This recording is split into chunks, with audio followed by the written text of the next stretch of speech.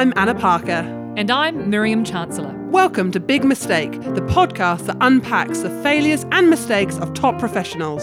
So, to make us, and hopefully you, feel better about the mistakes we all make in our careers and lives, we'll be talking with high performers to understand the behind the scenes and less glamorous moments of the business world. Howdy hi, Anna, and welcome. Hello, how are you going? I'm very It's well. always a good day when I see you the night before and then also get to spend the afternoon with you as well. What were we doing last night? We were having dinner with our favourite group of powerful, beautiful women. Yes. That is just one of my favourite things to do. And I feel very chuffed that you graciously brought me into the fold. I was a little bit on the... I feel like am I in the inner circle now? Have I made the cut? I think you made the cut. Okay. So yes, tell us about this group. Who was there and why is it connected to this episode on Big Mistake? This is a group of women who are the sort of say it how it is, no bullshit sort of people that when you just get around them, the energy is so infectious and they share all of their stories and experiences, and was almost the inspiration for doing this, as in we have these great conversations with people, why not share it to more? Awesome. And so that they can kind of hear us and stories and learn and all of that. Anyway, Kristen and Natalie are two women from that group, and I've always admired and loved their energy, and I thought it would just be such a joy to have them in the room and to get to hear more of their story and their background of where they are and mistakes and what's happened. And the energy was electric. It was electric. It was a spectacular dinner, and I certainly appreciated, because it was or has been our first episode on Big Mistake, I found really being able to have a conversation with them before we had them on the podcast, it just broke the ice, so that when they came in here, it was just, we picked up from where we left off last night, and it was just so easy, so relaxed, as you will discover in the episode. So yes, Kristen Lunman and Natalie Ferguson are two of the co-founders of Hatch, which is an app or software that enables Kiwis to invest in the US share market. Amazing, ambitious women with lots of gumption, and they're now out of that game for now. They've exited from Hatch, but they're now moving on to their next endeavor, which is Power Suit, which you'll hear a bit about in the episode.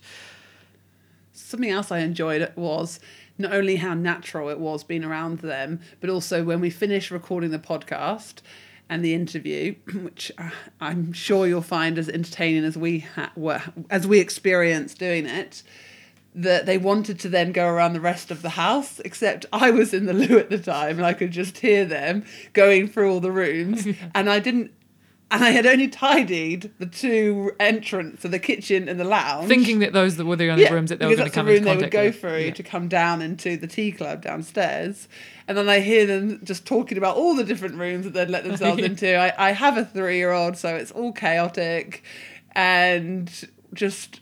it was honestly just a lot of fun to just be around them. And then I gave them a lift to the airport, which was 40 minutes of endless chat. Wow. And one moment in particular there was a fire or some sort of explosion that happened in a warehouse as we were driving past in the distance. And it didn't make the news, so I don't really think it was anything too drastic.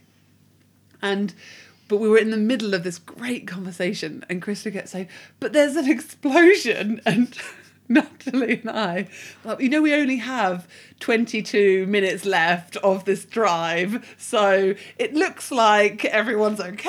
It looks like it's not. We don't know what you saw. We were kind of looking at it on stuff, and we couldn't see any notice of it. And then anyway, it was just a very fun car ride. If the world was ending, I don't think anything would get in the way of you guys just continuing to have a conversation. Yeah, it was great. And they saw it as me doing a really kind gesture, which was taking them to the airport, and I saw it as I can't wait to spend more time with the two of you. So that's great. Yeah, it was a real treat to have them on board, and I think it was funny seeing the way the two of them engage and their relationship, because I think it made both of us reflect on our dynamic and our relationship as well. Good. So the four of us together, and it was funny because I said to Anna, when if we start this podcast, we can't be the ones doing most of the talking. So I felt like we were quite restrained, where usually we would be dominating a conversation. Definitely, because I was just so in awe of what they had to say, and I wanted them to shine, and that's a really important aspect of getting people involved in this, that I'm just interested in what they have to say. Amazing. So yes, Kristen Lunman, Natalie Ferguson, enjoy this conversation. We know we did, and it will always be special to us because it was our first ever podcast episode on Big Mistake. We are joined here in Anna's wonderful games room with Kristen Lunman and Natalie Ferguson. Thanks for coming in, guys. Hey, happy to be here. Thank you. We're disappointed there's no tea ceremony in front of us, as we were promised. That comes later. Yes, the tea definitely comes later. It's all set up over there. Yeah, it is all set up. That's lovely. So as you know, the premise of this is for you guys to share a big mistake. But before we do that, Anna and I thought at the beginning of each episode, we'll share very briefly a more minor mistake that each of us have made in the recent week or so. So you guys can be thinking of what your big mistake is as we share ours. So Anna, what was your big mistake? Mine was yesterday. I went to the golf range alone, and normally I'll go with someone else. And the whole point for golf with me is to share the experiences of playing well, playing badly, share stories. It just so happened that yesterday at the golf range, I was hitting the balls perfectly. And it was just one of those moments when you just wish someone was there watching. And instead, there was an 18-year-old kid manning the golf range, and I turned to him and I said, did you see that? And he looked at me as if I don't say I did, there's going to be a conversation or a moment. So I think it's best if I so he just looked at me with his thumbs up. I was like, yeah. But it didn't really have the same impact. So the mistake was not taking someone. Definitely. Well, or was it not knowing it was going to be you were on? A combination of things. I feel like this is the perfect time for Kristen to raise your hole-in-one as an example. Yeah, it's such a great story. Yes, yeah, hole-in-one. There we go. I have golfed 6 times in the past. I should say I did it in my 20s when I lived in Canada, but in New Zealand, we just have this little Kiwi batch, iconic little Kiwi batch in the Kapiti Coast just outside of Wellington, and there is this lovely little golf course there. It is actually an 18-hole, but we just usually play the front 9. And I was there with my son, and long story short, I got a hole-in-one, and it was like I had scored the World Cup winning goal. Like, my son piled on me, and then my husband wrote the local newspaper, and it's all very embarrassing, and embarrassment ensues. But I just feel like I can up your golf stories every time we talk. You really can. Do you think your golf story would have been nearly as good if you hadn't had your audience, to Anna's point? Like, if you had no Grace in there ripping his top off, well, no one would have around. Believed me. See, devastating. That's No what Anna had to go through yesterday. Yeah, it's true. Gotcha. I gotcha. Yeah. But you still don't have the love for golf. I'll tell you what I have the love for. I was a hero to my son. That was amazing feeling that he was just like, oh my goodness, you are amazing. And I could care less about the hole-in-one. Isn't that funny? I was like, yeah, whatever. And then my husband's like, some people go through their entire lives and don't get those. And I was like, nah.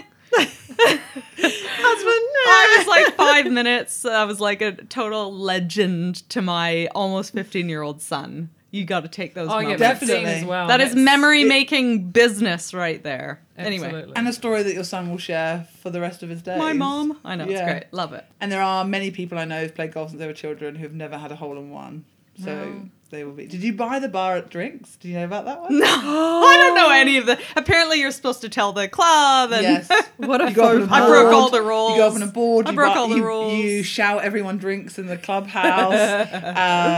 This is why I don't play golf. You This should have would gone be with very Anna. expensive. Anna, this would have solved 2 problems in one. And in Japan, it's such a big deal where you have parties goodness. for tens of thousands of people if you get hole in one. What? That you can have hole in one insurance in Japan. This is why I don't play golf. I mean, come on. And in those contexts, they always have a tea ceremony. This is over the lucky top. for them. All right. And in here, you Noted. can get hole in one insurance, but it's more at competition. So it's a hole in one and you win a car. So there's insurance for if you get a hole in one, you give the car. Well, the organisers have insurance to cover the cost of that 50k, 100k. Love it. car. I mean, I love the subtle plug for insurance too. Amazing work there.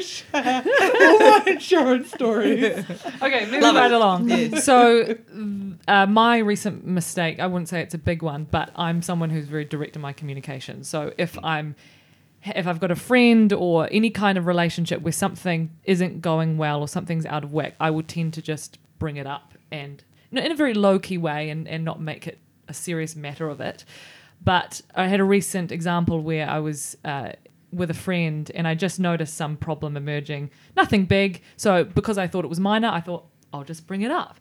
And I heard this phrase a while back, which was the most successful relationships are sometimes the ones with the lowest tolerance, which sounds counter to what you'd think. But if you just bring things up when things go wrong, then going forward, that person will know that that's, as opposed to those things simmering underneath the surface. So anyway, I brought this thing up, but how I operate and what I learned was how I operate was very different to how they operated. And I don't think the extreme direct approach was compatible to how that other person best received information. Uh-oh. So then we stopped talking for a little while, but then have picked things up since. But the learning there was just because you operate a certain way doesn't mean that's how someone else operates. So when you're communicating something, it's best to get in their shoes and think, what is the best way I can deliver this message in a way that they're going to be receptive to. So that was my recent mistake and learning. Anyway, over to you guys. So Natalie, do you want to start first? What was your big mistake? And we are looking at this in the context of business particularly. So take us there. What have you got for us? Mine was a lot bigger than that. Mine, I was thinking about it in the car trip here, and I'm going to break it down into 2 mistakes because it's one that led to a second. And the biggest mistake was also a real light bulb moment for me. I've never worked in corporates. I don't understand structure. I see myself and have always been a part of a small team that you just get in and do stuff.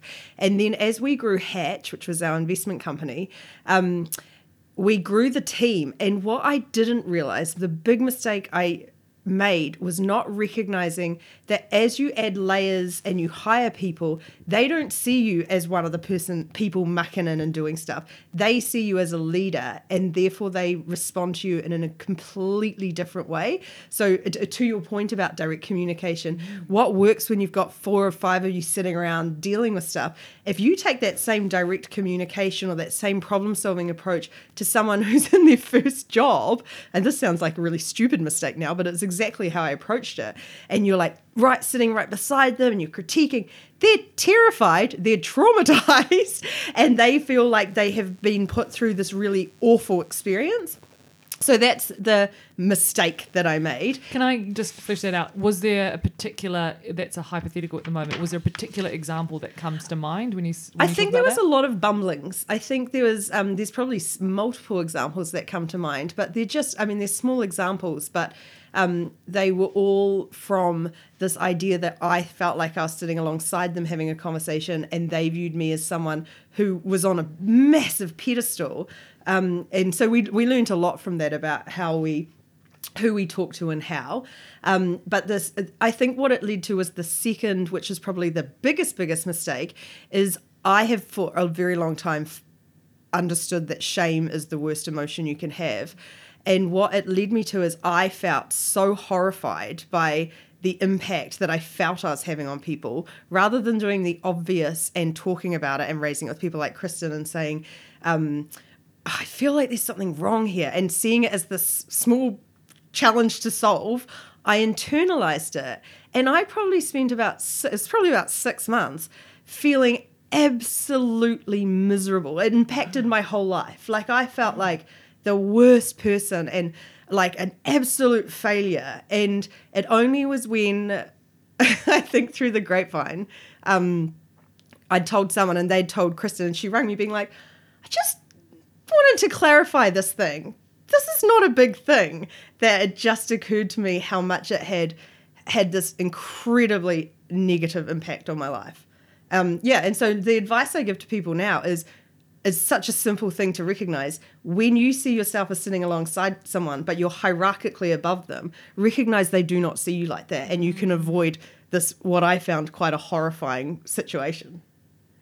What Just launched straight into it. So how has that approach changed going forward? What do you do now that works? So in a practical sense, we did a couple of things. We actually added layers. So we identified the people in the organisation who had the professional maturity to actually meet us where we're at. So we added those sort of conduits, like we used to call them translators, who you could sit down and just get stuck into things with, and then they could take that and sit alongside other people and communicate that as a ally, really. The second thing is very much to step out of the doing and recognize that actually being a leader isn't sitting alongside entry-level people, mid-managers. It's to actually go, how do we have the impact without having to have one-on-one relationships? So sort of removing yourself from the situation. Those are the things. But the third biggest thing is never be afraid to raise something that you think you've absolutely mucked up. Because most things, I'm an open book. I'm very much if I've mucked something up, I'm the first to raise my hand and go, oh, I think I just did something stupid. But there are some things that trigger the shame switch that you just go against. All your instincts are just telling you to clam up and hide and blame yourself and judge yourself. And it's just such a simple thing to go, just put up your hand and say it to someone you trust, because they will always have your back on it, and it'll solve this awful feeling that you have. There's been a lot of discussion around how the hierarchy can be a bit dysfunctional. But from your experience, would you say that actually there are a lot of benefits going through what you went through?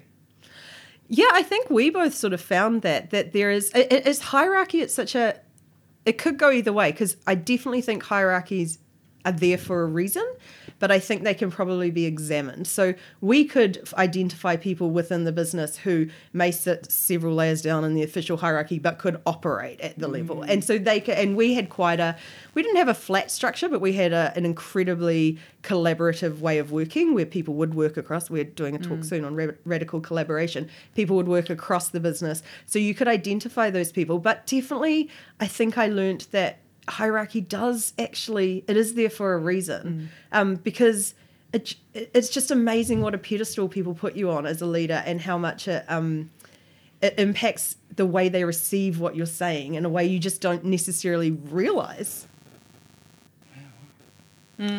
Kristen, we might come back to that. Well, I by the want way. to, before I share Go my for it. mistake, I just some learning, I think interesting as people have children and how we raise them, is I think what we were most surprised about, and I think every generation does this, but when you're like, when I was that age, I would have done this, and you place your lens and life experience in other people, and you operate as such, because you would have wanted that feedback, or you would have come into work and delivered above and beyond because you're hungry to get to the next stage. And so you've got your lens and your generational, like when we were that age.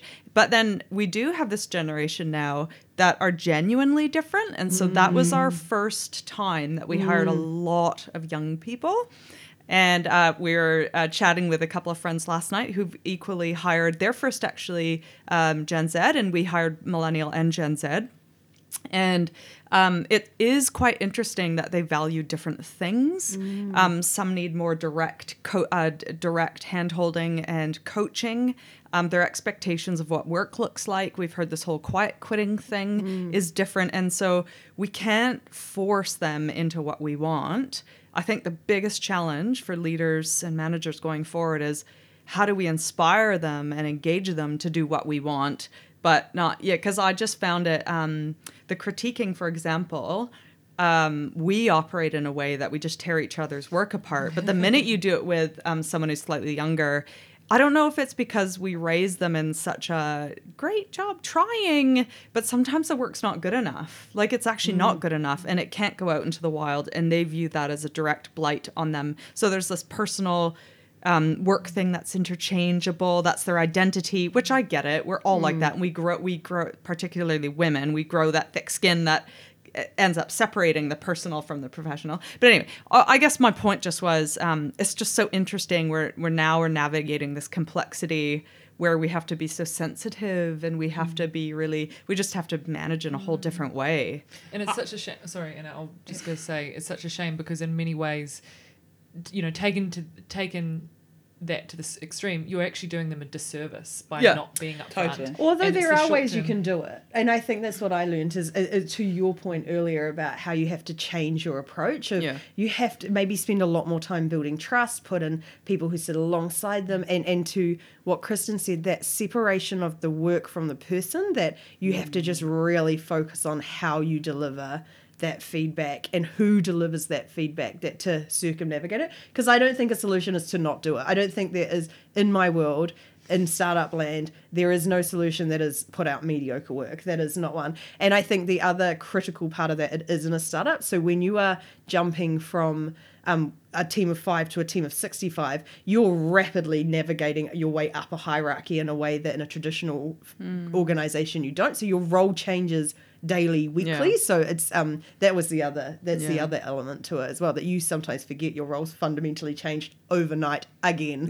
when you are dealing with the people in your team. And one of my mistakes has to relate to that, I think. But I have also 2 mistakes, very different stages of my career.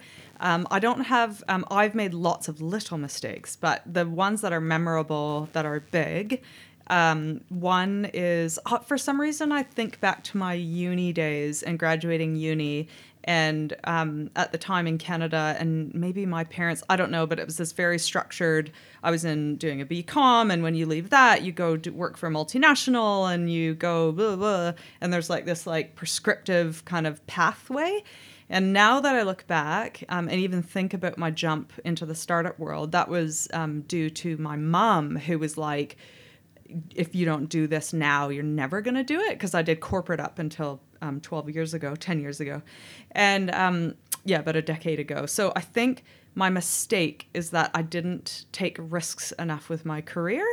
I took a lot of personal risk and a lot of risk putting myself out of my comfort zone and moving to new countries or traveling with babies or going to live abroad for a year when I was a teen. Like, I think there's these times in my life where I was deeply uncomfortable in my stomach.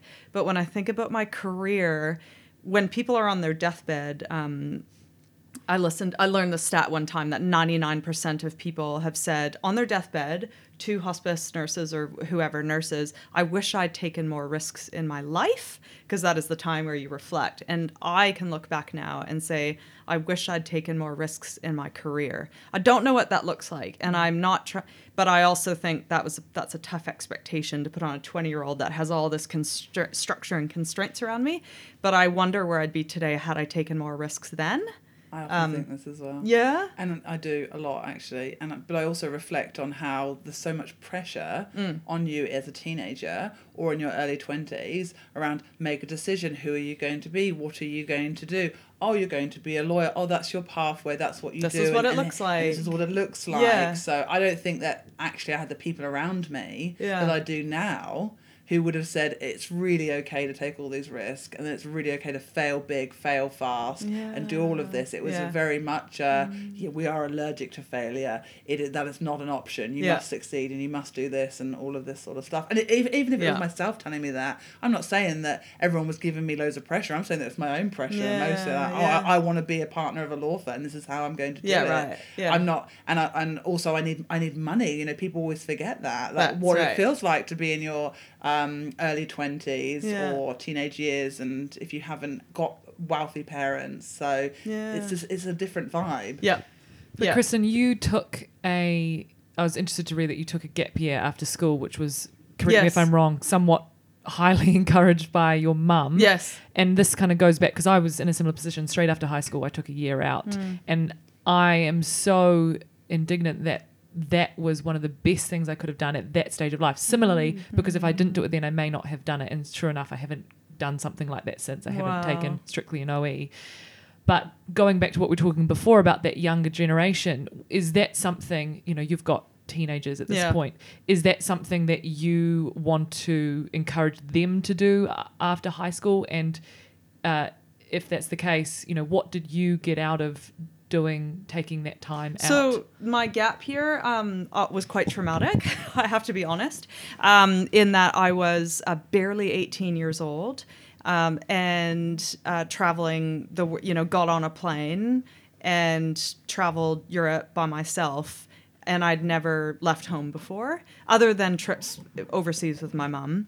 But I think I was homesick the entire time, and I ate my way through Europe. So I came back 3 times my weight. So I came back overweight. I was totally homesick. And at that point, Mum was like, well, do you want to go to university for business or for journalism? And journalism was on the other side of Canada. This is this risk-taking thing. And I was like, I've just been so homesick. I'm just going to stay at the local university and do business degree. So it's just funny how life works. So as a result of my experiences, I am making my children do step 1, step 2, step 3 experiences, like more of a stepped approach. Because that like 7-8 months out of the house when you're 18 years old is pretty crazy. Like that was pretty crazy. With no structure and no, there was nothing. Because university's often that, right? You go into a hall, so you're sort of taking a stepped approach rather than off you go into the world, forge your own path. Yeah, like I got off the plane in Rome and I was just like, oh my gosh, like what am I doing? And everyone's drinking at university and I'm in Rome and I'm just like, wow, I've got to find a hotel without being attacked, So there was just this thing of that was real intense, but that was a rule of my mom. So how I've broken it down, I told Adeline, my daughter, all of these things. And I said, so I've just put her on that 10-day spirit of adventure. That was step 1. She's off to Denmark on a 3-month exchange at the in-between year 12 and 13. That's step 2. And step 3 is actually going abroad for uni. So I actually want her to get out of New Zealand and do uni. And it's so funny now that I hear myself, because my mum forced me to get my degree. That's very Canadian. You can't do anything without that piece of paper. And I'm doing it with my kids, with my daughter, because I don't know, it's just a pathway. I'm like, I want her to at least have a year or 2 under her belt if she decides she doesn't want to stay. So anyway, I'm doing 3 steps with her. And the same thing with my son. He wants to play professional football, and I've just like accepted it. So we're going to send him to Germany to do some trials at the end of this year at the age of 15. So I feel like they're just going to get slightly different, but almost like, I don't want to say safer, but slightly more controlled I like stages. That stage, a phased approach. And I also think... And what's their take on that?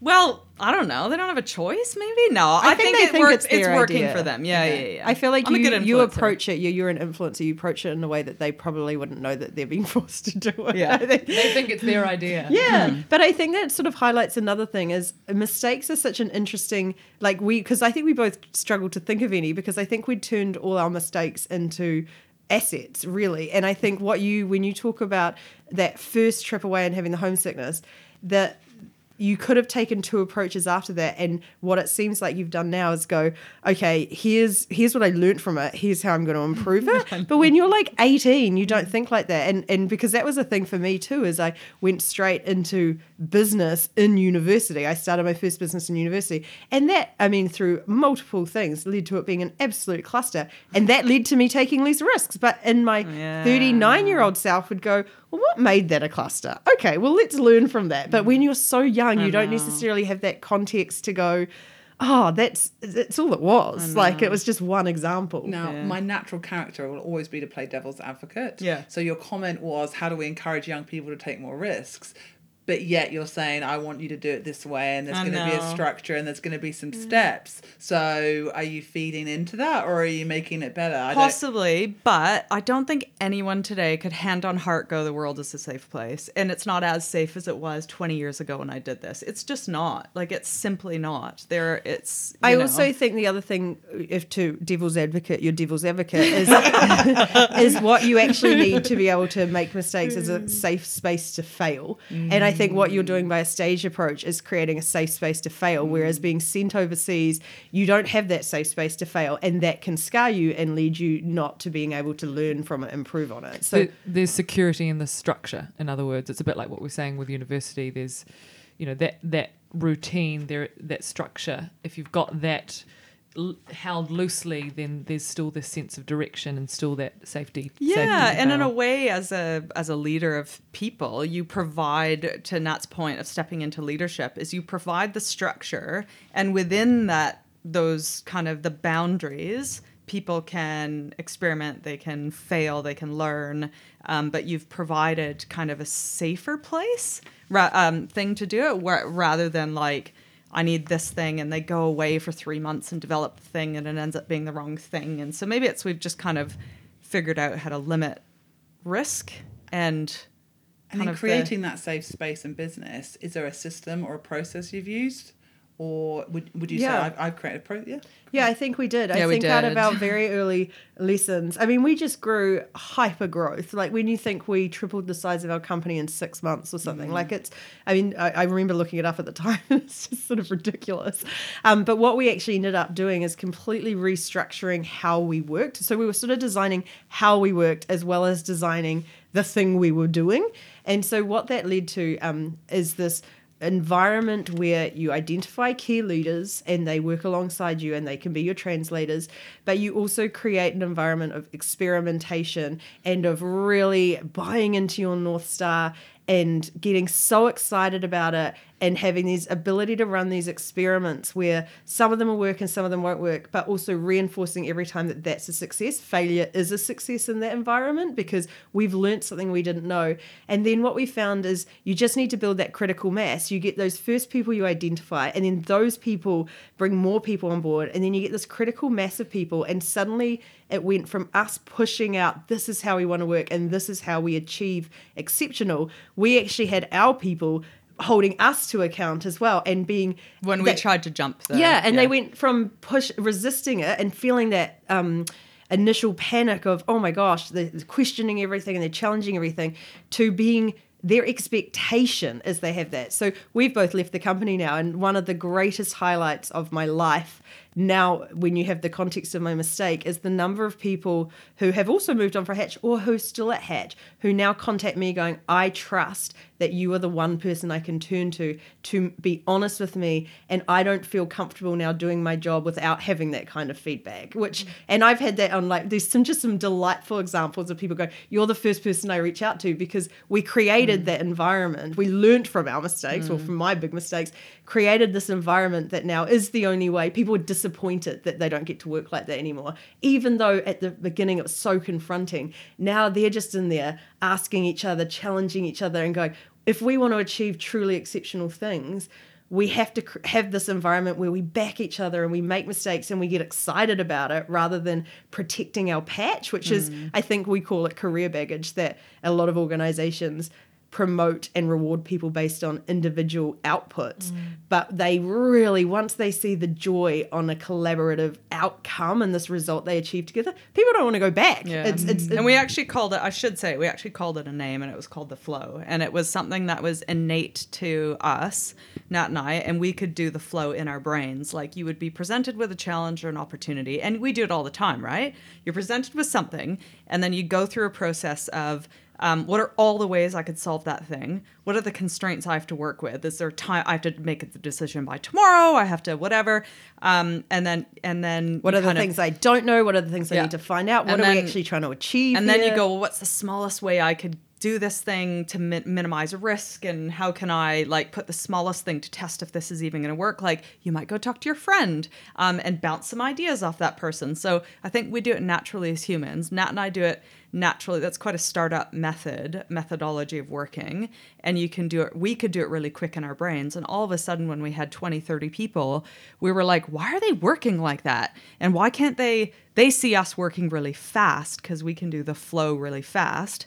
And then, so we had to actually stop all work. We introduced everybody to what the flow was. So every single problem or opportunity that came at Hatch, like, do you want to be a part of this trade show? Do you want to sponsor us for this? So marketing decisions right down to like, you know, our customers are asking us for this feature as part of the product. So I think we then put a number of teams on that process. So that's how we gave them the freedom within that process to be creative and, you know, be heard, but with our safe constraints. And then you hit those points where you've now got examples, because there was examples where something didn't happen. And that felt really scary when people were like, it's a bad idea, we've wasted all this time. We're like, have you? Or have you saved us a ton of time? Yeah. And then once they start seeing those examples and being part of them, the light bulb goes off. And so that's, I suppose, what we mean about you have to create a safe space to fail in order for mistakes to be a good thing. Because if it's not safe, you get put off for life, or you totally don't do something again, and that actually becomes a real mistake. Yeah. And how fascinating that people still reach out for you for honesty, for not being judged, and definitely not being shamed because of what you created in the past. Yeah, I feel like that is such a huge reward, because, you know, that takes a lot. That was a challenging time for us to reframe how we worked while growing. Well, like, you don't get immediate payoff. For a long time, you're like, what happens if this doesn't work? But that, you know, what's so interesting is we did write, as part of PowerSuite, our new venture, we did write a newsletter today that we put out that was leadership versus management, and how actually it's very, very different. And that would have been an example of Nat kind of going from managing to leading, especially when you're like, oh, I've got to actually stop doing the doing and I've got to step back. But my biggest mistake going from managing to leading was in another startup, and we had less than 6 months of cash in bank. And I think we had maybe 25 people, and that is a very scary place to be, because these are people that have mortgages and everything. And 6 months is like bit of the death trap, because it can take way longer than that to raise money. And I used to come into work, because Nat and I take our work very seriously. She wasn't at this startup, but we are just born this way. We are like cut in, like, it's huge ownership. We take huge ownership of every job, actually. But even in corporate, I took huge ownership. Anyway, I would walk into, just the weight of this stress was unbearable. And I'd walk into work, and I didn't know this, but my eyes were bulging out of my head. And I had someone delightful who we're great friends with now. Sorry, always, but like still great friends with, who actually quit as a result of me and my stress, because she knew what was going on. And so that came also back in a 360-degree review. They're like, we can always, like, Kristen's amazing. Just have to say, I'm like, all the good stuff about me, but no, I'm kidding. But I think the bad thing was, like, we always know when Kristen's stressed. She wears her stress on her sleeve. And it stresses us out, because when Kristen's stressed, we are like stressed. And I used to get stressed in Hatch too. But I had this amazing founder group that we would go to the bar, because a lot of it's irrational as well. You could work your way out of stress and into it. And we'd go to the bar and we'd just figure it out. And I had these things where I'd throw it out there, and they would do the come down talk. They're like, Kristen, that's so dumb because of this, and like and this is all your baggage that comes from childhood and failure and all this stuff, right? So they would talk me down, but at that time I didn't, and I came into work with a baggage, and that was a huge. Not only did I lose a really great staff member, but I was freaking people out, and I had to learn to be a leader. You have to just sometimes put on find a new calm. tribe and discuss, I had to put on the calm, and that was great advice. Yeah. And tell me about this founder group. Oh, well, this was the Hatch co-founders. So we just happened to complement one another really well in that we just all had different little parts to play in this very complex startup. So it was good to have different brains associated with it. So you had the complexity of financial and tech together and the complexity of working in a corporate. So we all brought these little pieces as part of it. And that was just the group that we also clicked as friends. Not only did we click as a working group, but we could go to the bar and have a really great time together. Amazing. Even though we were so quirky. The bars come up a lot, but the bar was like a key part of our success. Well, we would go to a bar. Honey Badger in Wellington. We went to a bar called Badgers, so our group was called Badgers. We would spend hours there, and that was because that was the thing where you were just like, and you say you wear your stress on your sleeve, but I feel like the great thing about that dynamic is that in any one point there is like a crisis facing your business. There's multitudes of things with the startup, and so having the situation where you were overpowered, like you could just be completely yourself. You could say you could say completely honestly the biggest, scariest, most irrational thing on your brain, which was weekly, and it would you'd come out with the weight off your shoulders, and then you'd be able to go into the office the next day and be calm. And that was a huge, I could not underestimate the benefit of the Honey Badger bar and the ability to sit around and just let it all out. And I think we now think, and thankfully we're co-founding and co-CEOing a new venture, but the people that do it on their own is always shocking to me. And some VC investors or angel investors will not invest in solo founders because they know that job is too hard. It is so hard. So it's a lot of people don't like the solo founder approach. The other thing is as per managing and leading is leadership gets lonelier and lonelier and lonelier and very lonely at the top. And until you get to those levels, you don't recognize how you need equals around you. So you're not to freak out or intimidate or kill, crush the people below you. And you can still learn. That was, we did a workshop recently, and that was a big theme of the woman. And it's funny, as you grow up, you're like, oh my goodness, because now all our friends are in this position where we've all risen up, and now they're all in the same boat of, I do this role, I have no one around me to support my specific needs because I have people who are sit alongside me, but they're in a different boat, or I have people who sit under me, and very few people sitting above me. And where do you get that peer group? That's what we basically had, this peer group that you could be entirely yourself and just let the ugly hang out. Really. Yeah, and irrational. So I just want to move the conversation slightly now towards an elaboration of what we've been talking about, which is that teamwork, business partner side of things. We've touched on our big mistakes. And Natalie, I read somewhere, and please feel free to correct this if this is incorrect, because you can't always believe what you read online. But I found a quote from you that said something like, so I usually call Kristen and we talk to each other at 1,000,000 miles an hour while we make our respective journeys into the office. And if you've ever seen us together, you'll know that that's how we roll. And the reason I bring this up is because you two so obviously, and even Natalie, we were talking about this at dinner last night, where you two so obviously complement each other.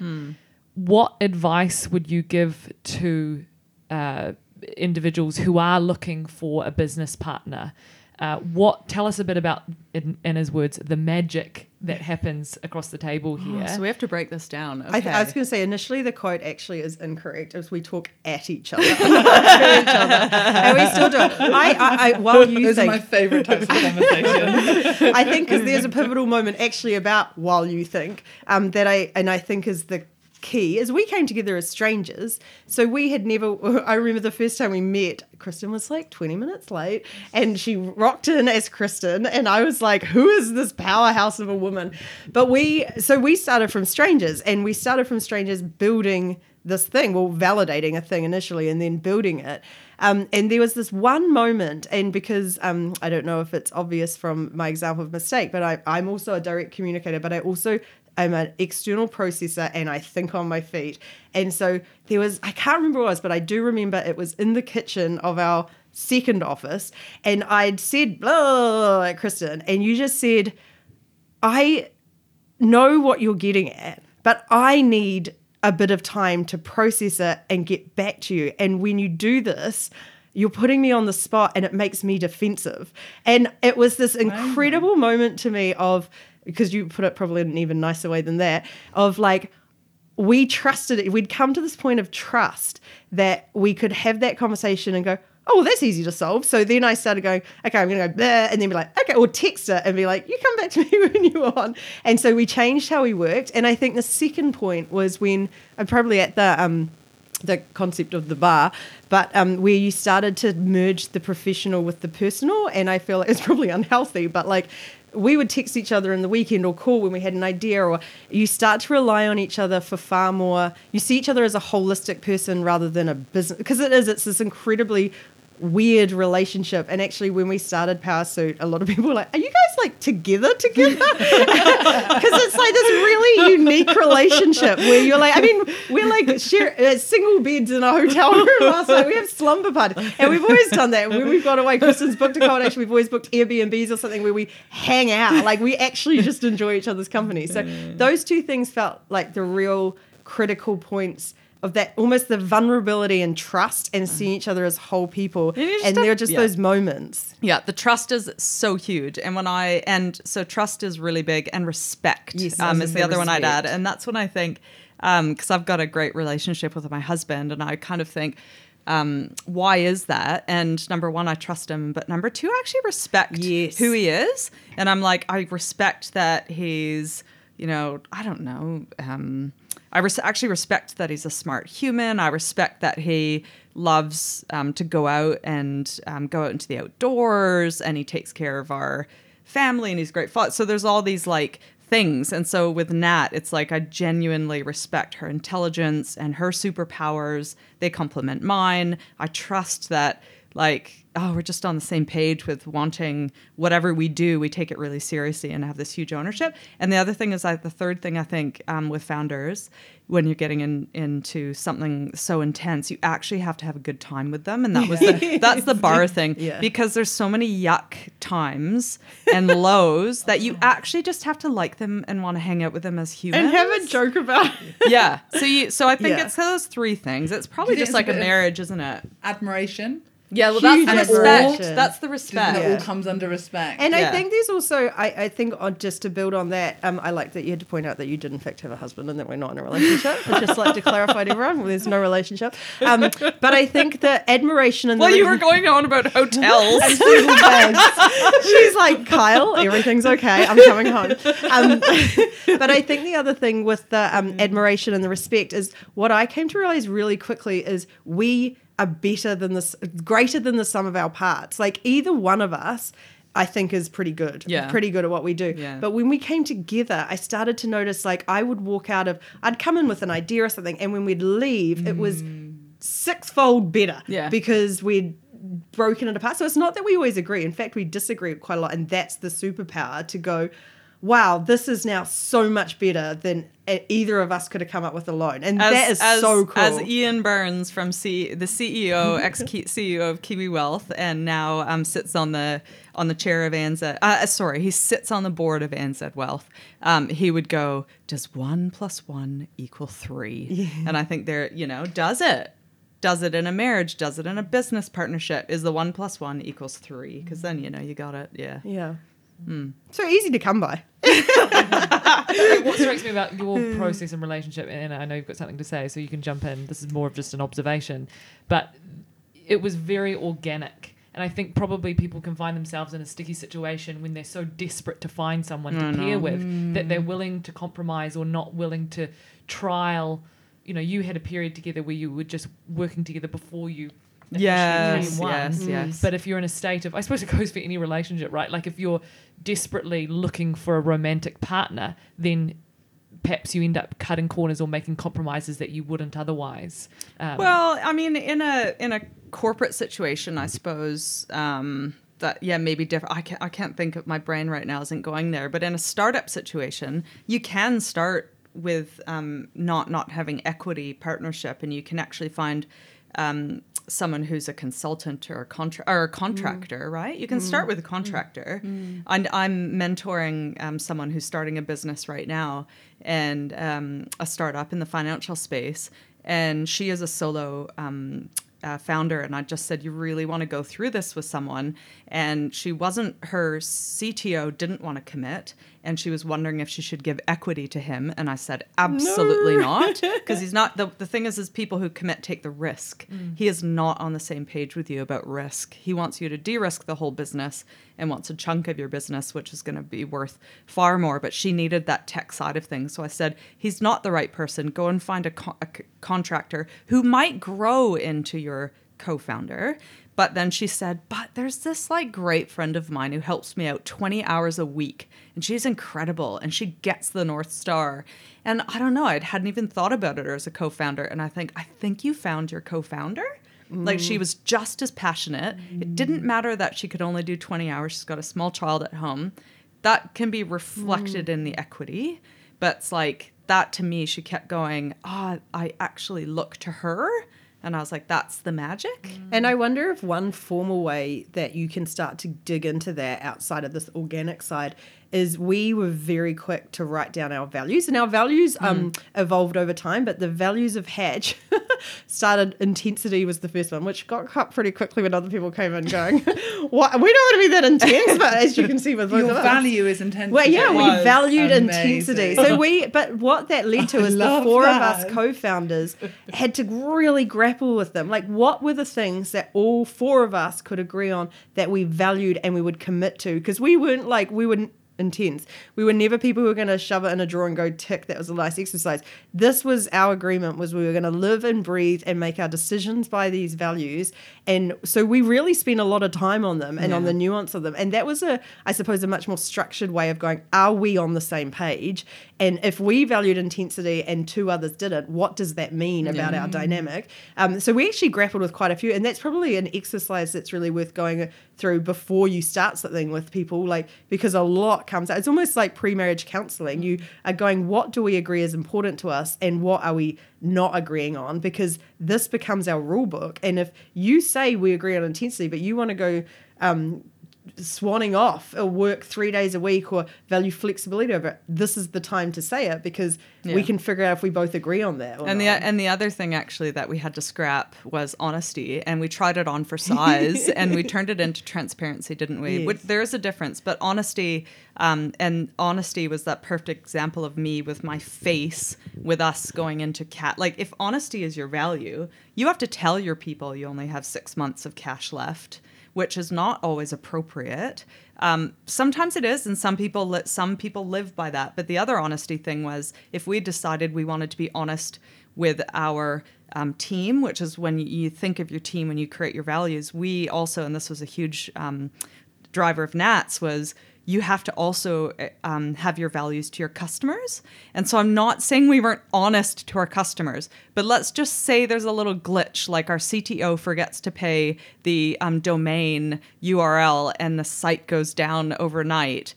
You're probably not going to go, we forgot to pay our bill to our customers and be honest. Mm-hmm. And that's like a silly example. But so we thought maybe we'll be transparent and we'll tell people what they need to know. We wanted to trust and give our customers the right information, but the right information isn't always honesty. And that's a great example. It does more harm than good. Yeah. So that stuff we really grapple. We spent a lot of time at the bar and in other places grappling with that stuff and examples like that to go, how would we? Because it is worth spending that time. Mm. So the talking every day thing and understanding, I think people are underestimating how important it is to get on with one another. I don't think that's talked about a lot when you think about businesses, professionals, startups, whatever it is. That point's really stuck out for me of getting on with the people that you work with. And that might be us. Like, I think we both agreed very early on, we're in this to change the world, but we're also in this to have a blimmin' good life and to enjoy what we do every day. Yeah. I don't know if that's everyone else's personal values, but so it may not necessarily be as important. But for us, I do not want to turn up to work every day and not be like, this is the coolest group of people I've ever been with. Yeah, and it is a combo of and because the only danger there, where my little radar went up, what we had to be careful about is when you're hiring. So while the founding group, or the executive leadership team, they go through the yuck stuff. And in fact, I've been on an executive leadership team where a couple people don't like one another, and it is a disaster. That's where you get silos, you get people digging in, and that's where the CEO goes, oh shit, shit and brings in the professional help to do all the stuff. And in the end, one person ends up leaving because there's just a professional, doesn't oil and water. And I think the executive leadership team has to respect it. They have to trust one another, that they have the best in mind for the outcomes of the business, not their little domains. And then the other thing is to enjoy one another, because you should go have some great social time. However, the only caveat I would do with you don't actually have to like the people you hire, is because it doesn't matter. You are hiring them so that they fulfill their potential and drive you faster and in a better way to the North Star. You don't have to be friends with your staff, because the risk of that is you get to that meritocracy where you're hiring people that are just like you, and you get those homogeneous cultures where everyone is the same. And I can't imagine a bunch of like Nat and Kristen's. That wouldn't work. But I think, I think that's really dangerous. And that's where we get into people hire the person that they want to go out and have the beer with. So I think there's a huge difference between the leadership executive founding team and the people you hire. You don't have to go have a beer with your people. You don't. I think we also found we hired for trust and respect and capability and values. And our values. And in many, many cases, especially at Hatch, I mean, we've gone on to become very good friends. And so, but we didn't hire for that. We specifically didn't hire for that. Yes, because those relationships can sit well outside. Yeah. Yeah.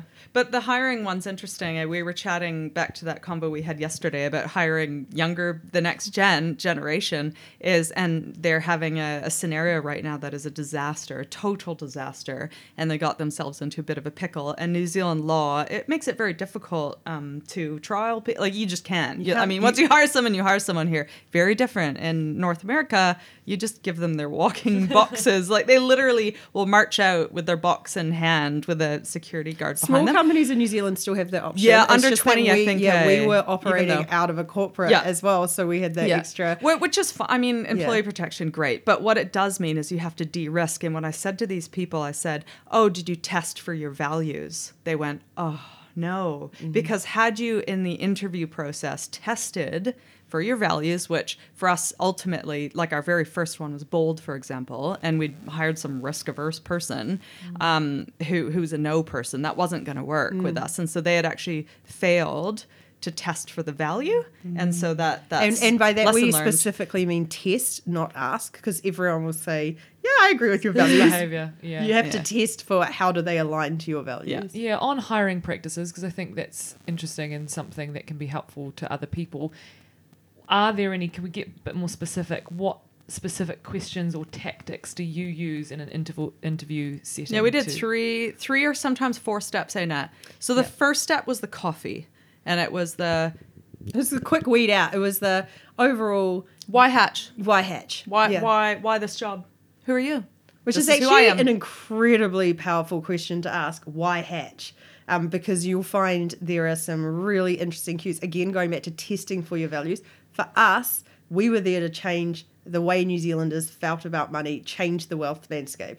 So if you said to someone, why Hatch? And they say, oh, well, I think it's a good opportunity to develop my career, and it's really, I heard you've got flexible work. We're immediately like, that is not the reason. The weeding out. It was an immediate weeding out. So that was a coffee. So we had one person, usually the hiring manager, if it was whoever, did the coffee. And then this next scene 2 was scenario, was number 2, scenario test.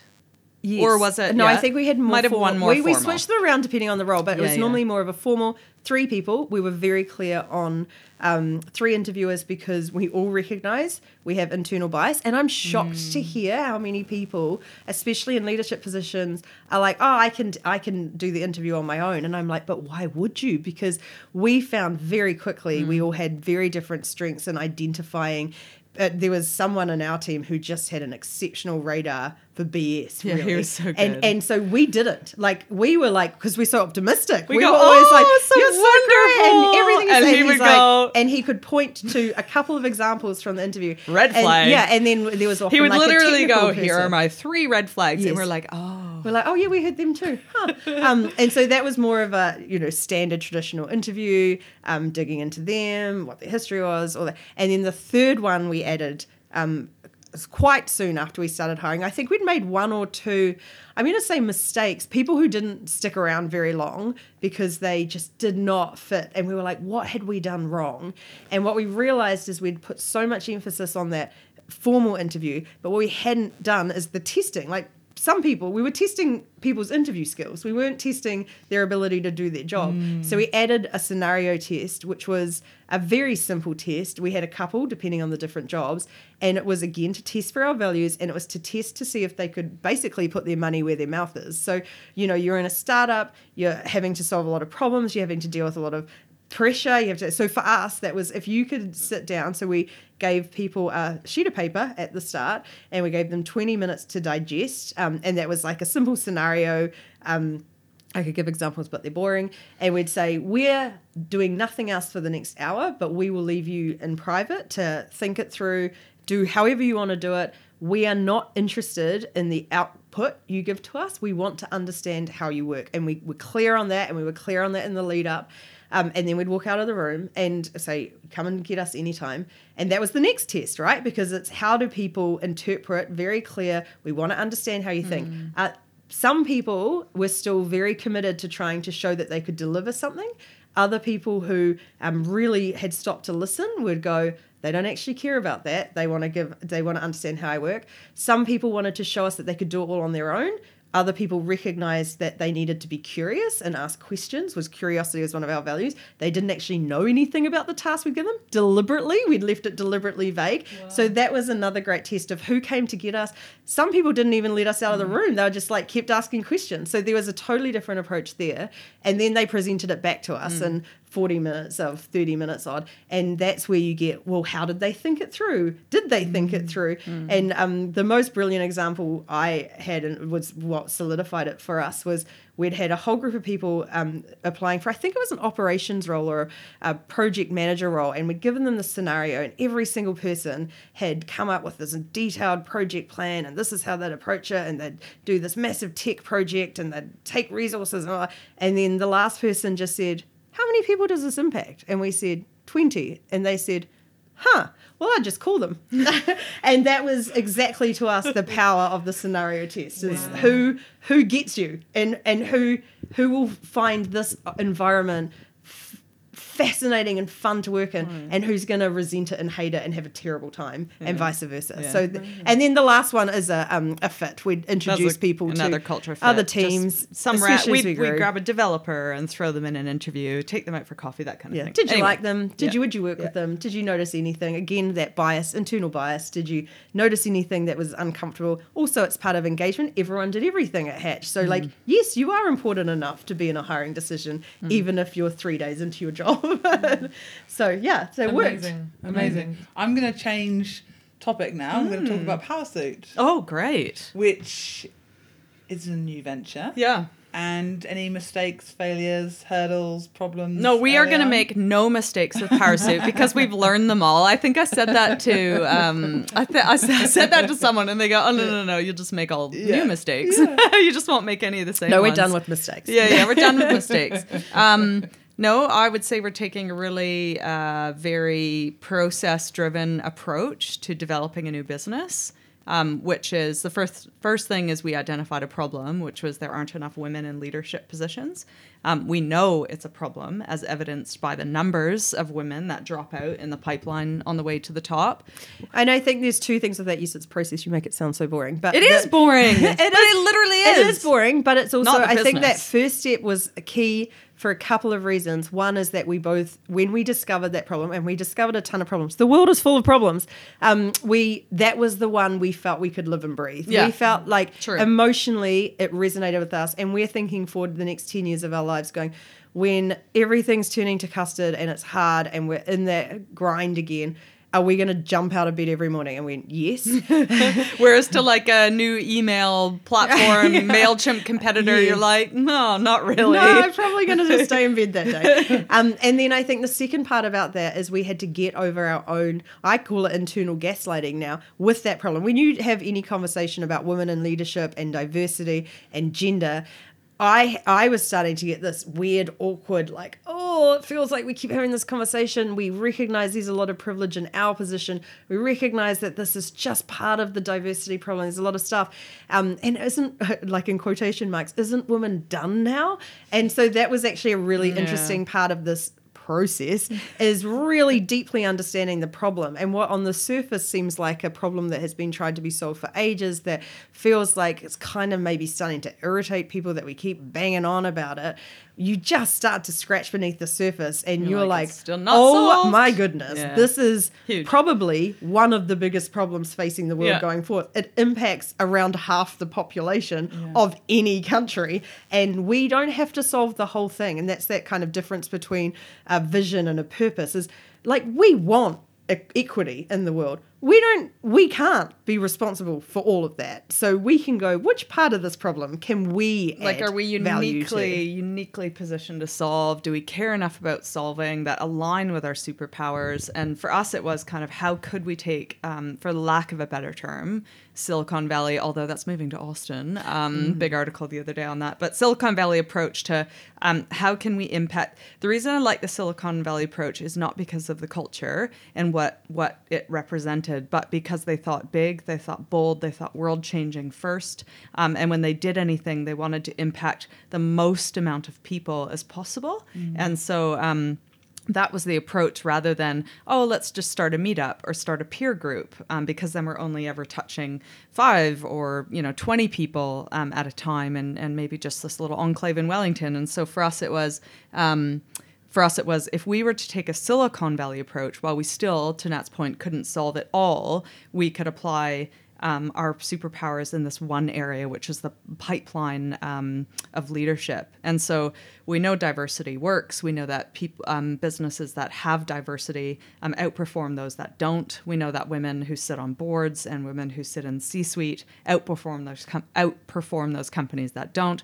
And but yet women are dropping out at enormous rates due to, a number of factors, which we will try and influence and raise awareness. But for us, we want to empower the women who are putting their hands up, who are ready to take to the next step and don't quite know how to put all the pieces together to do that, be it finding a group of people like a peer network to learn from and connect with, be it to kind of learn the next critical thing they need to learn on their journey, or be it to get advice and actually get formal advice to learn how to negotiate a pay rise or get over a hump. So if we were able to put all of that stuff together in a platform, what could that look like? We don't know. But we don't know. Could you tell us the answer? And I think the other side of that was the real light bulb moment for me, is that when you talk about women in leadership, and those challenges and those gaps are things that are fairly obvious when you start digging into it. But we are living in a point, and this is something that I feel when you do a startup, you have to have a little bit of luck on your side and a little bit of timing on your side. And we feel, coming out of a pandemic, which we're not out of, but coming out of the impacts of the pandemic in the last few years, it is absolutely obvious that the future of work has changed forever. Flexible hybrid work, we can no longer pretend bums on seats is a way to measure productivity. We need a new type of leader to come in and understand how to lead teams who aren't physically in the same place, how to inspire, how to get maximum productivity in a time that we're going into a time of probably economic uncertainty for the next few years. Those are huge challenges that businesses are grappling with. So this problem of women in leadership and gender equity in the workplace used to feel like a nice to have, but we believe it is the ticket to solving some of the challenges, the biggest fundamental challenges facing organizations now. So it's this beautiful time where the problems of two groups meet, and if we can figure out a way to solve them, which we will, that could have a meaningful impact on, when we looked at some of the stats, the lack of women in leadership has an actual monetary impact on the global GDP. They think it's in the trillions, because we are not maximizing, at a purely business level, we are not maximizing the value of women. And so this is a real problem that businesses should be paying serious attention to because it's impacting their bottom lines. Yeah.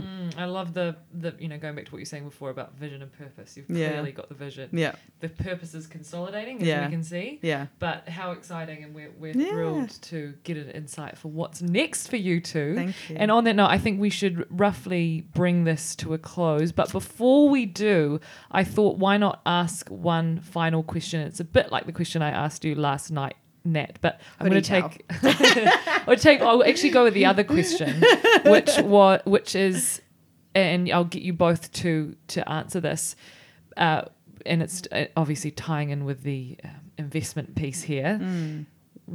What is something? So when I think of purchases, I like to think of them in terms of cost per use. So you can justify a purchase when you're going to use it a lot. What's something that each of you have bought that perhaps doesn't get used enough? And I'm putting you on the spot there. And if Anna, if you've got one that comes to mind. Yeah, I've got a humidifier. Wait, a humidifier or a dehumidifier? Humidity Oh, I know. into the air. Well, you really need What one is? of those You in don't need that Auckland. in Auckland. That when you have a cold, you just put it it's like a steam bowl, and it makes the whole room humid, and it helps. Why with don't you coughs use and it? colds. Because it's a faff to It's get like out. a sauna. You make your room a sauna, and it already feels like you live in a sauna in Auckland. Oh my And it's goodness. just this horrible thing. And you never my get sick. goodness. And I tried to sell it. Oh No my one goodness. wanted to buy it. Oh no. I I've got really two. don't. I've got two Okay, things. go on. But they're kind of the same thing. So they both have related to sport and how to make exercise more enjoyable. And so the first thing I did was, and I always convince my husband, I'm like, I will go swimming all the time if I have these waterproof earbuds, and they're these stupid things that you put in your ear that wrap around the back of your neck. And I was like so stoked to get them, and Does I it bought play them brand new. music? Yeah, but it's so old school. Do you remember the iPod where you Yeah. had to get the MP3s, and then you have to? So then, who does MP3s anymore? You have to subscribe to Apple Music or whatever, and so it got really hard. I figured out how to put about 4 songs on these things. Now I'm swimming, and now these songs are about 3 years old. I mean, no one listens to them anymore, and like I'm swimming to these 4 songs, and that was a I want two-time. to know what the songs are. That was a 2-time use. Oh, probably God, I have no idea. I hope they're from My Little Mermaid. A little And they're probably also free maybe at the time to download. Yeah. So that was a mistake. And then the second one was more recent. And that was, I said to my husband, I really need this watch that tells me how fast and far I'm running. And because I didn't want an Apple Watch. Sorry for those that do, but I do not need all that shit on my wrist telling me this notification, that notification. Like, talk about stress. I just am remembering the time you were convincing me you needed this watch as well. So I'm interested to hear how it panned out. Oh, well, I used it about 3 times, and I was shocked that my daily run was only 2 kilometers because I thought it was 7. So that was awful. So first of all, I'm like, I'm garbage. Ignorance is bliss, right? It was trail running, to be fair. So like, who knew how long the trail was? And then I got COVID, and I stopped running for a bit, and then that was it. So terrible sports purchases. 2 of them. So good. There's a theme. Okay, well, I'm also going to do a theme, but I'm not going to give it specific examples because we left. Hatch got acquired, a year and a bit ago. We left probably about 8 months ago and had 3 months of gardening leave at the end. So I went from what at the end was a very cushy corporate job back into complete unknown. So I made a point in that first couple of weeks when we've now identified it's like that manic mode when you're like, I can't relax yet because I have to bash down every wall in my house, repaint everything, organize all my cupboards, change everything about how I am, which turns out is a stage, that I spent that first couple of weeks going, how do I Marie Kondo my expenses? And started to go, what are all the things that I spend money on that bring me no joy?